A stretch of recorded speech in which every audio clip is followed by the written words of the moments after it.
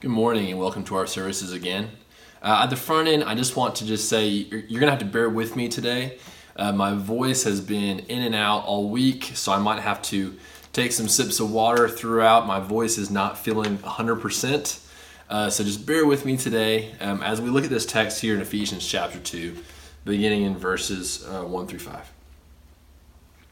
As for you, you were dead in your transgressions and sins, in which you used to live when you followed the ways of this world and of the ruler of the kingdom of the air, the spirit who is now at work in those who are disobedient. All of us also lived among them at one time, gratifying the cravings of our flesh and following its desires and thoughts. Like the rest, we were by nature deserving of wrath. But because of his great love for us, God, who is rich in mercy, made us alive with Christ, even when we were dead in our transgressions. It is by grace you have been saved. So I'm sure you have seen a movie or read a book that has a character or a hero starting out on a long journey. Okay, and along that journey they face many obstacles. But sometimes when they're on that journey, they have to be reminded of where they came from. I think about, kids' movies that I've been watching as I've grown up or as I have my own kids, watching things like Lion King or Moana or all these great journeys that these characters go on, where they have to be reminded over and over, don't forget who you are. Don't forget where you came from. And they're able to bring out some power or able to finish their journey because they're reminded of how far they've come or where they began, right? And it's not just in movies and books, but we have documentaries. People make documentaries every year about these amazing stories of people, of athletes who start out from nothing, and make an incredible journey to where they are today. I remember last year, I got to watch The Last Dance. I remember that was a big thing at the beginning of quarantine last year, where, every single week there'd be a new episode. And you're looking at this great team in the Chicago Bulls, and you see Michael Jordan, and you see all this glamour, but the documentary kind of breaks that down and just sees how many things had to go right for them in order for them to do what they were able to do. It's incredible to see these, the lives of these people start from nothing and get to where they are. And like I said, it's not just in movies, it's not just in books, and it doesn't just happen to these celebrities or athletes, right?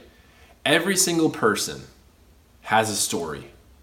Every single person has a journey that they've started and they're currently on. Everybody has an origin story.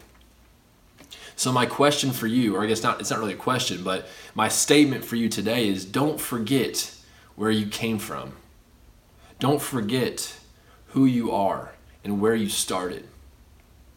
I think when we're able to remind ourselves where we started, it makes our journey that much more exciting. They always say hindsight is 20/20. I think hindsight helps us to realize and put perspective on the things that we're currently going through. I remember going through a crisis at one point where I thought it would never be resolved and it would never get, I would never be satisfied. But years later I look back and say that was like nothing, right? But at the time it was a big deal. Hindsight is definitely 20/20. And when it comes to our journey, we need to have hindsight so that we can recognize just how far we've come, especially when it comes to our Christian walk. You might think, that you don't have like a story like that someone would want to make a documentary out of. You might not have the Michael Jordan story where you have a camera crew following you. You might not have a truly exceptional story in your own eyes, but it's a story and it's a journey nonetheless. You started somewhere and you've ended up somewhere. And if you call yourself a Christian and if you call Jesus your Savior, Jesus has had an impact on your life to make your story and your journey that much more rich and fruitful. Paul is talking about us here in Ephesians chapter 2. I know it says, this is to the Ephesians. It's not just speaking to people at this time. I love that this letter can be read today and have as much implications for us as it had for them. And not just for us in the audience at that time, but for Paul himself. And I think there's two things that Paul wants us to take from Ephesians chapter 2, verses 1 through 5. Okay, obviously, don't forget where you came from. That's kind of like the overall thing, but there's two things on top of that. One is that we were all dead at one point. We were all dead. And I think this is important because Paul uses very black and white language to talk about this. Right? He says in verse 1, you were dead in your transgressions and sins. In verse 5, he says, he made us alive with Christ, even when we were dead in our transgressions. Very black and white. Dead, alive. And in between there's that journey that we're talking about today. And I would even say that when we are made alive, our journey is not completed. Our journey is just continuing, right? But Paul wants us to first recognize that we were all dead. And the thing that I love about this text is that Paul is not just saying, you guys were all dead. He's saying all of us, me included. Paul was dead at one time. And for me, I don't know if it is for you, I get encouragement by this. You know, we lift up Paul as this almost like superhero in the faith. He does all these great things, all these great works. But he says, all of us also lived among them at one time, gratifying the cravings of our flesh. We were all deserving of wrath. I just love it when someone like Paul can be related to, right? He is a man. And he's preaching these things. He's saying, hey, look, I myself was dead as well. We were all dead at one point. And I think this is key to understanding our life as a Christian as a journey. If we don't recognize where we came from, then we're not going to know where we are today. And this happens a lot actually in youth ministry. I've had several kids come up to me, or teenagers come up to me and say, who were baptized maybe as kids. They're like 10 or 11. And they'll come to me and say, I think I need to be rebaptized because I know so much more now. And oftentimes I'm saying, well, I hope you know more now, right? That's the whole point. That's the whole point of being a Christian, is like you accept Jesus in baptism and then you grow. And sometimes you might look back and say, well, I didn't know enough. Well, that might have been true, but if you knew that Jesus was your Lord and Savior, that's pretty important. Of course you're going to grow. Of course you're going to be on that journey. But I think that just underlines the point that we're trying to make here in Ephesians chapter 2. That nobody has all this figured out. Hopefully you know more now than you did when you first came to know Jesus. It's a journey. Remembering where you started allows you to see how far you've come. The journey continues and you continue to grow.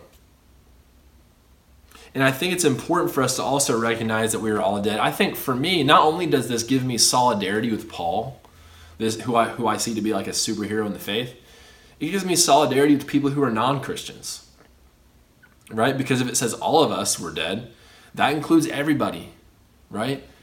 You might have a coworker or a friend who's making bad decisions and you've tried to be a good influence to them and you're just not getting through to them. I hope you see this as an encouragement. That, and obviously don't go telling them, hey, you're dead, right? That wouldn't be a good thing to say to them. But it helps you put things into perspective. You don't know where that person is going to end up. You don't know what your interactions are eventually, maybe possibly going to do for them in the future. Again, I think about this all the time in youth ministry. I have no idea what my impact is going to be on half the people more than half of the teens I come into contact with. Years down the road, they might, text me or say, hey, I appreciated what you did in my life. But that doesn't usually happen, right? That's just a transformation. And I'm a very small part of their life. And you are as well. It gives us solidarity with guys like Paul, but it also gives us solidarity with just humanity. That we were all dead at one point, and you have no idea what their life is going to look like 10, 15, 20 years down the road. You might be a special, important part of their life that helped breathe life into theirs. Just something to think about as your journey influences the journey of other people. So we were dead. That's the first thing Paul is trying to point out to us. We were all dead. The second thing I think he's trying to point out to us is that Christ is the only one making life out of death. Christ is the only one making life out of death. We celebrate the resurrection. Paul talks about, the resurrection being the cornerstone of everything that we do and say as Christians. The resurrection is important because he overturned death and brought life into it. And what Paul is saying here is that when we accept Jesus in this way, we, in a way, are accepting a resurrection within ourselves. We at one time were dead, but we have been made alive. We have accepted this inner resurrection that is helping us bring death and turn it into life. And Jesus is the only one who can do this for you. No man or woman has ever been able to do this except for Jesus. And this is very important. Verse 5 is very important to all of this that we're talking about. He made us alive with Christ. I'm going to go back to verse 4. But because of his great love for us, not out of obligation, not out of a to-do list, but because of his great love for us, God, who is rich in mercy, made us alive with Christ, even when we were dead in our transgressions. It is by grace you have been saved. This inner resurrection that takes place within us is not out of our own grit and determination, and I want to underline that as much as possible. Because so many times when it comes to being a Christian, we have these ideas of what we should be doing. We should be doing more of this. We should be doing more of that. And maybe those things need to be done. Maybe those things will help you to become more involved and more dedicated or whatever it might be. But the bottom line is you are saved by grace, not by your own works. And we're going to get to that next week more. But I just want to underline this point that we are not saved by any, spectacular thing that we might do on earth. We are saved by grace. And this is the point that I hear this all the time. When people say, I will, be more dedicated once I get my own stuff figured out. I'll start coming to church once I, get my own junk figured out, or however they might phrase it. And that's just not the way that we're taught that Jesus works. We're not taught that we have to get our stuff figured out and then he'll make us alive. No, he says, while you were still dead. The last I checked, dead people don't have much to offer to the living. While you were still dead, you were made alive. That is the work that only Jesus can do. The inner resurrection of bringing dead things to life. That is what he's continually doing in us. And I want to just say that sometimes, even though you might be a Christian and you might, say, okay, well, this is true to me, but I don't feel alive. That's because you're on a journey. That's because all of this is not one and done, right? We don't just accept this life and just continue on and nothing else bad is ever going to happen to us. No. It is a journey. But we're committed to the journey. We're committed to living into this life that he's given us. And in reflection of that life, we're going to try to bring life to other people. Through our actions, through just our presence. It's not just through Bible study. It's through how we treat other people, how we speak to them, how we look at them, how we interact with them. Everything is important. How we live our lives in reflection of the life we've been given. While you were dead, Christ made you alive. Let's pray. Lord, I thank you for this day, and I thank you for this truth. I thank you, God, that we're able to take this message from Paul, that we were all dead, and that Christ makes us alive. God, help us to live into this. Help us to have solidarity with man. Help us to recognize that someone might seem far off, but when in reality, they're on a journey as well. Help us to recognize where we came from. Help us to recognize our own journeys and to see just how much you've done in our lives. Help us to not forget where we came from, and help us to see where you're leading us. It's in Jesus' name we pray. Amen.